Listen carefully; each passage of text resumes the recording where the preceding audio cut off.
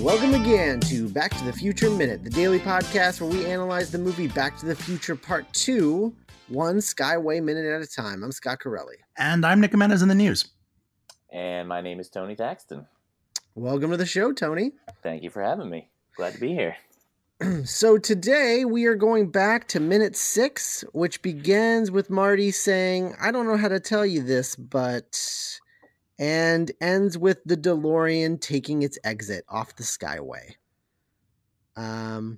So lots of talk about 2015 in this. And I love that despite the fact that 2015 is in the past now, if you say it like 2015, it sounds so much more futuristic.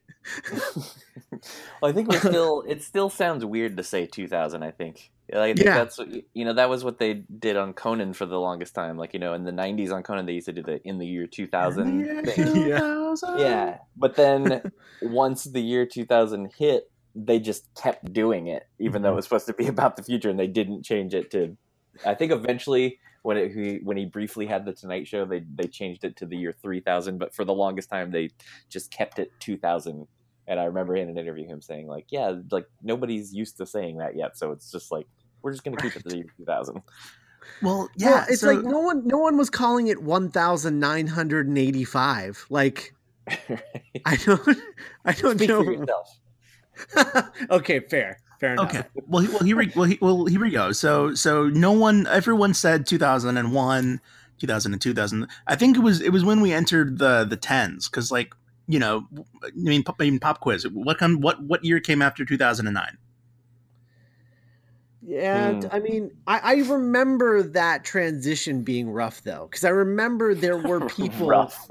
Yeah, I remember people calling it like some people saying 2010, and then all the 2010ers were like, whatever, man. Like, 2010. Well, yeah. that year just can't sound unawkward. 2010, like 2010, 2000, because 2010 was just a shit year, if I remember correctly. Nope, I don't really remember any good movies coming out. Yeah, I think we're just Toy Story 3. Yeah, 2010 was that Iron Man 2? Yeah, not great. Yeah, not great. Yeah. It was after My Dinosaur Life, but before Go. No, it was actually the year of My Dinosaur Life. That's true. That January of that year. So that's very true. That was the last CD that I ever bought was My Dinosaur Life. I've been trying to remember what the last CD is that I bought, and I cannot pull I have no idea what it is. I've thought about this a lot, and let's spend the next hour thinking about this if we could. Okay, yeah. That's not going to get things off track, right? No, it's fine. In the meantime, we'll talk about how Jennifer Parker has no chill. Just no chill. She finds out that they're in the future, and she immediately takes over the itinerary. She's just like, we're going to see my wedding dress. We're going to see our wedding. And Marty's just like, oh my God. and Doc's face of just like, what's happening is, oh God, just the fact that like neither of them know what to do with Jennifer Parker is, I just think really, really funny. But at the same time, she takes it very well though. Like she doesn't seem surprised by this news at all. No. She's just kind of like, she just immediately goes into like, oh, I can see the wedding and all that. Like, there's no like, come on, you're messing with me. This isn't the future. Like, she just accepts it very easily. Yeah. And which makes it even more of a bummer that like the movie literally kind of like throws her away by minute 6, Mm-hmm. Like, and it's such a cool, like in these little Elizabeth Shue is so like, I'm not in a condescending way, but she's so cute and so like down for like time travel fun, and then Doc's like, no, my boyfriend, and just like puts her to sleep for kind of the rest of the movie. And it just, and like I'm thinking about it now, and it'd be kind of funny to see like Jennifer be kind of like a monkey wrench to like this bromance that's been going on for like an entire movie, you know? Mm-hmm. Yeah, no, for sure. But I do like the line where he says, "Then why did you bring her? Like, what'd you bring her for?" He's like, I don't know what to do. Like, well, then why not just put her to sleep? Then it's like, Marty, we gotta go. It's like drop her on the. You guys are driving a time machine. Like, just leave her there, fly away, come back instantly. Like, she can't go anywhere. Like, just, I don't know. I think it's kind of we talked about this a little bit last week, but it's kind of they sort of promised us something at the end of part 1 before really thinking about it, you know, because like that's such a cool ending of like, your kids, something's got to be done about it. And then I guess right, Bob Gale and Zemeckis are like, oh, a girl though. Well, they didn't. I'm sure you guys have talked about this, but the plan for the sequel was not necessarily always there, right? That whole to be continued at the end of the movie was added later, right? On the video release, right? Okay. Once Universal was like, we're totally making a sequel. Mm-hmm. Yeah. Yeah, this was definitely not part of the plan, which is why, you know, when you go back to the other drafts of the script, they tend to move through the 2015 section really quick because they don't know what to do with it so much. Especially in the 67 draft. They're just like, I mean, they're speeding through it. Because they don't want to deal with it, I don't think. Because, you know, they have to fulfill the promise of the end of the movie, but they didn't really want to be doing that. So they're just, you know, doing the bare minimum and moving on. And I think it wasn't until really the third draft, the one that we're seeing, that they kind of like expanded the idea. It's interesting that the part of the movie that is so, you know, arguably the most iconic is kind of like the part that the screenwriter and, you know, and Zemeckis are kind of the least interested in narratively. Uh-huh. Yeah, it kind of in the actual final version, they really aren't there that long, right? How far into the movie? I mean, I guess we're getting I think it's about 20, 25 minutes, I think. Yeah, because I just remember, anytime I watch it, it's always shorter than I remember it being. Yeah.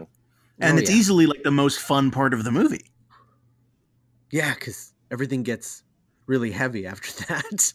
Heavy? There's that word again. Yeah, so and then there's that line where he says, well, you're the doc.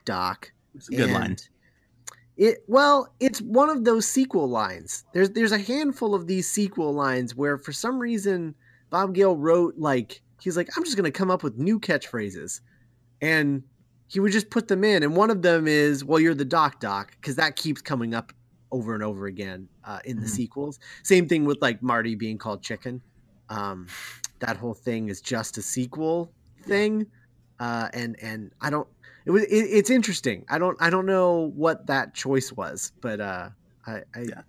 Well, it was supposed to be an Irish slur. Oh, okay. Does that line come back at all? Does he say it again ever? Yeah. Well, you're the doc. Yeah. Yeah. Okay. Yeah. But he says it like, you know, very small every time, and so you don't really notice it. He whispers it. You don't really notice it. I can picture him saying it specifically in the third one, but I'm pretty sure he says it a couple more times in this movie. Okay. Yeah. It's sort of a catchphrase for Marty that no one ever notices didn't catch on. That's always sequels are really interesting in terms of, I mean, I feel like sequels are so like weird now in this world of like shared universes and like serialized like franchise storytelling that like I was this is a confession, I kind of went on like a weird like Mummy kick like a couple weeks ago where like I saw that the 1999 Brendan Fraser film The Mummy was on Netflix and I was like down, so I watched it and like it's really fun. It's really fun. And then I saw that The Mummy Returns was also on Netflix, so like a couple days later I watched that one too, and it's such a sequel in Mhm. a way that you kind of can't do anymore, because it's like, and there's all these fun little, I mean, fun in terms, it's really cheesy, but it's like, here we go again, or like, not this again, or remember when this happened? Right. And it's like, whoa, that's what sequels used to be, kind of. Right. It's true. But did you watch The Scorpion King? That's my question. No. All right. You know what's weird The is third act. I think the third act of Mummy Returns just did it for him. I think at that point. Oh, right. Oh man. You know, So like 3 Scorpion King movies. yeah, direct to video ones, right? Mhm. Yeah. It's Are crazy. they didn't all have The Rock though, right? I don't think any of them had The Rock. Okay. Yeah. I think it had Just like Scott Atkins or somebody. Yeah, just the first one has The Rock, I think. The theatrical one. Mm-hmm. But yeah, in the 1967 draft, we talked about this last week. The 1967 draft has already ended at this point. Like their trip in the Skyway has already ended. I thought you meant the script. No. Just their trip in the Skyway is already over by the 19. They've already landed in the alley by the middle or top of page 2, I think. So in the Paradox draft, one difference is that there is no exit in the Skyway. Remember last week we were talking about the air traffic control people, and No Exit in the Skyway is my favorite U2 album.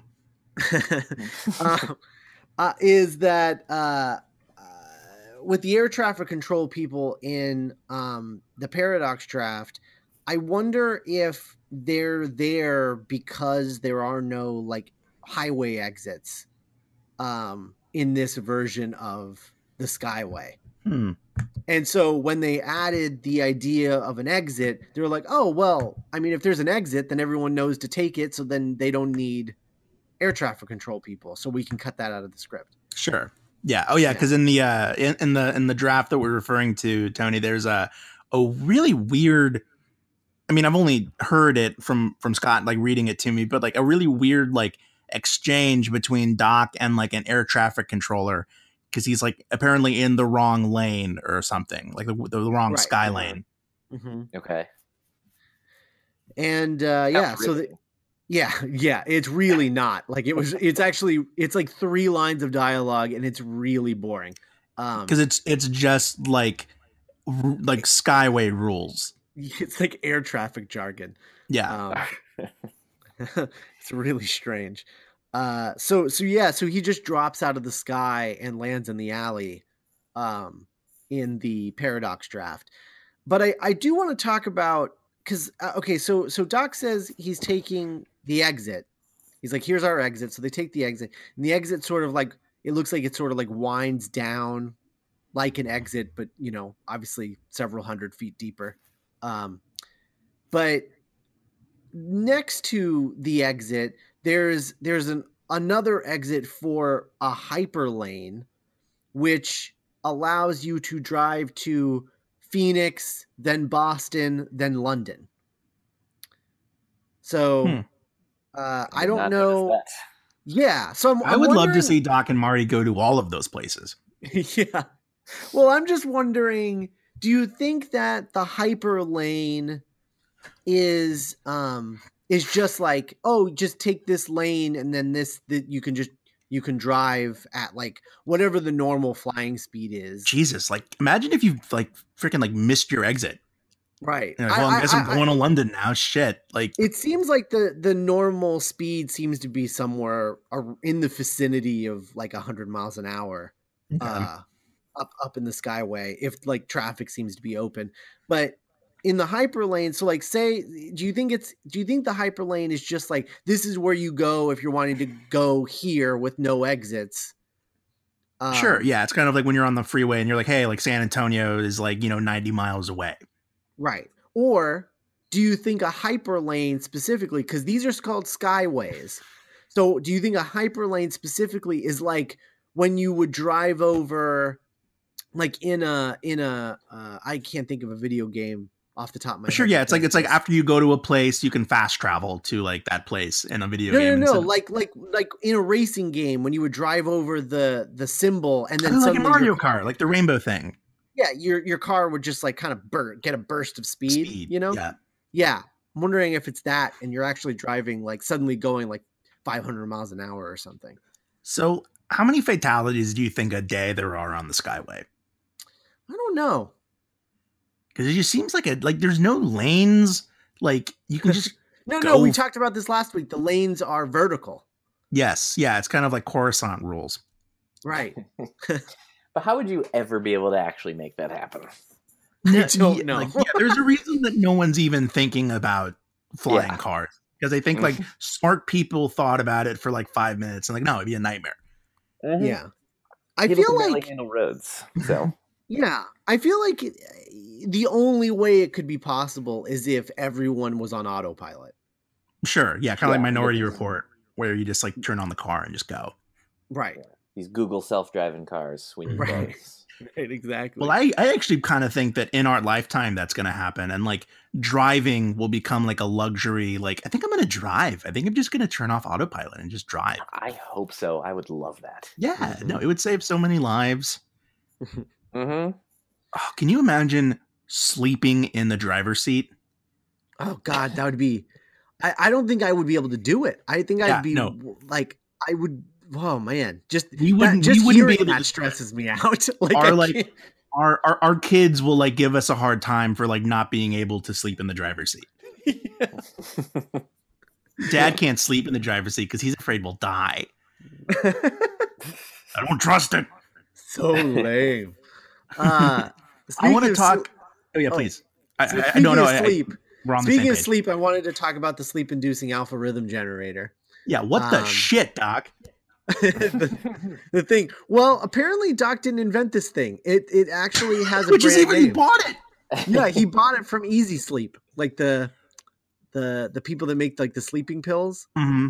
They made it. So what's the practical? Okay, so like in the world, it's like a sleeping pill. Yeah. So you just like, oh, I can't sleep. You just like spray yourself with it, and then you just collapse. Right. But we clearly see in this scene that Doc pulls it out of his pocket and scans it into Jennifer's eye, and she collapses. So you can assume that people would buy this to make other people be unconscious, and that's not cool. That's pretty terrifying. Unless he's changed it somehow. He's rigged it. Yeah, he like rigged it to do it to other people. He like took the safety lock or something. Because as we'll learn, he had it to use on Marty Jr., not on Jennifer. Yeah. So, I don't know. And we kind of and we talked about this kind of at the end of part one, Tony. But like, isn't it like the Mr. Fusion like not just for car? Like, isn't that also kind of like a hack that he did? Well, we talked about that we talked about that as a possible theory. Yeah. That maybe in the future there's no trash. You just throw your trash into a Mr. Fusion and it powers your house. And it's like, did you know that you can put your Mr. Fusion on your car? Right.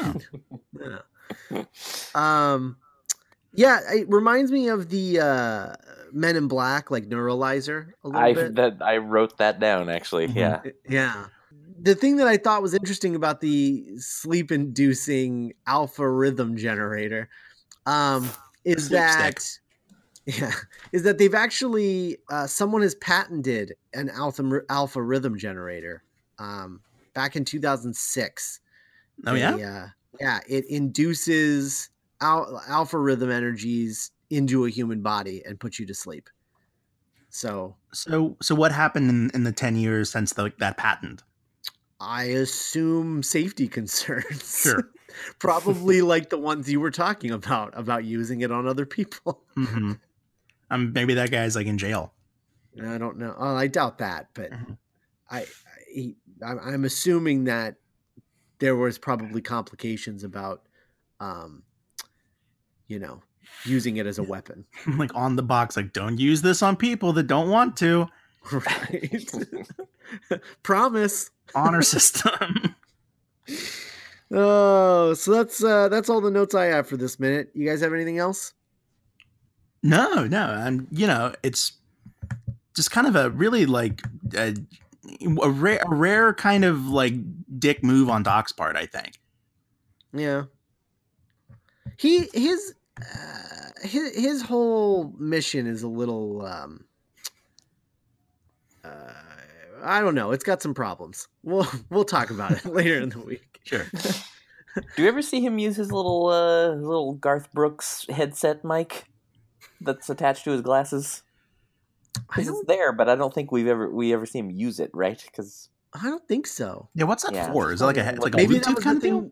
Maybe that was the thing that he talked to the air traffic control people with. Right, and that thing that didn't happen. Yeah. Cutscene. Yeah, maybe. All right. That's just what phones become. If that's all you guys have, we'll be back tomorrow with Minute 7. But in the meantime, you can go to our website, backtothefutureminute.com. You can leave comments there. If you guys notice, the website is different. It's because we've sort of consolidated. We've consolidated. We smushed or all of our smushed podcasts. If you want, whatever word you want to use. All of our podcasts together onto one site, duelinggenre.com. But if you go to backtothefutureminute.com, it'll take you directly to the Back to the Future Minute podcast on that website. So all of you guys that are so good about commenting on every episode, like essentially nothing's changed. It just looks a little different. Even your comments, they even like siphoned over to the new site. So everything is like exactly like it was. It's weird. I didn't even know it could do that. You can also email the show, contact backtothefutureminute.com. You can follow us on Twitter and Tumblr at BTTF like us on Facebook, leave us iTunes reviews, and check out our other podcasts, The Doctor's Companion, our Doctor Who podcast, and Geek by Night, our original audio drama about comic nerds who get superpowers. And you can go check both of those out at duelinggenre.com. And, of course, all hail Star Wars Minute. So, Tony, got anything you want to plug? I will just, I don't know when this is actually coming out, but I'll just say chances are either soon or while you're hearing this, I will be on tour with Motion City Soundtrack doing our farewell tour. I am back in the band for the end. So, just motioncitysoundtrack.com. We'll find all those dates, and I'm on Twitter at Tony Thaxton. Yeah. If you guys like Motion City Soundtrack and you've never seen them live, you're doing yourself a disservice because they put on, for my money, one of the best live performances of a band I've ever been to. So, well, you're very kind. Thank you. And you've seen the Get Up Kids. This is your Kids. last chance. Yeah, exactly. So. All right. Well, we'll be back tomorrow. See you guys. See you guys.